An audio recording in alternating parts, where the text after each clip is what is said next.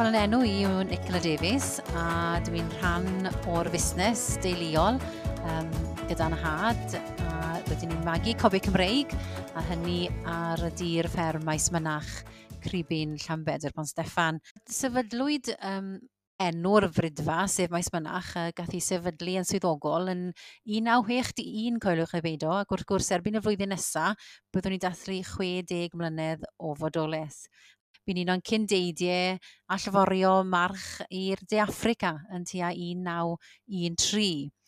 Felly, gweithio ymlaen a gweithio ar y sail bod ni'n magu'r Cobi'n Cymreig traddodiadol i'r un mwy o faint, a dweud y gwir, lan I falle 15 llaw.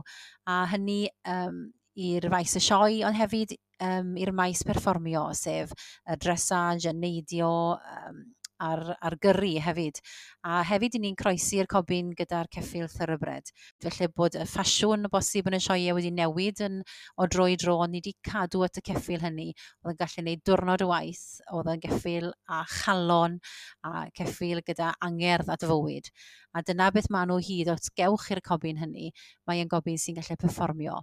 Wrth gwrs, yn y byd yma, erbyn hyn, ar cyfryngau cymdeithasol ag ati, mae'r byd yn ehangach. Ni hefyd yn allforio.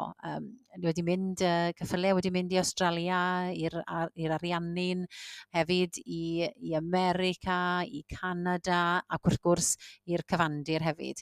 Mae'n rhywbeth I ni'n falch iawn ohono, ac yn mawr obeithio fydd yna alw am y Cobi'n eto yn y dyfodol. Wrth edrych ymlaen, dwi'n teimlo bydd cadw'r teip yn bwysig, cadw yr hyn rydyn ni'n fagu, yr hyn yw i'n cofio pan o'n i'n blentyn, a gobeithio wrth gwrs trosglwyddo hynny ymlaen i'r genhedlaeth nesaf. Cadw'n driw i'r hyn rydych chi'n credu, a'r hyn pan chi'n edrych mas drwy ffenest y gegin, byddwch chi'n falch I weld yr hyn sydd gyda chi'n y cae. A dyna beth sy'n bwysig bob dydd yr flwyddyn. Cefnogir ar y tir gan y Gronfa Cynnwys Sain.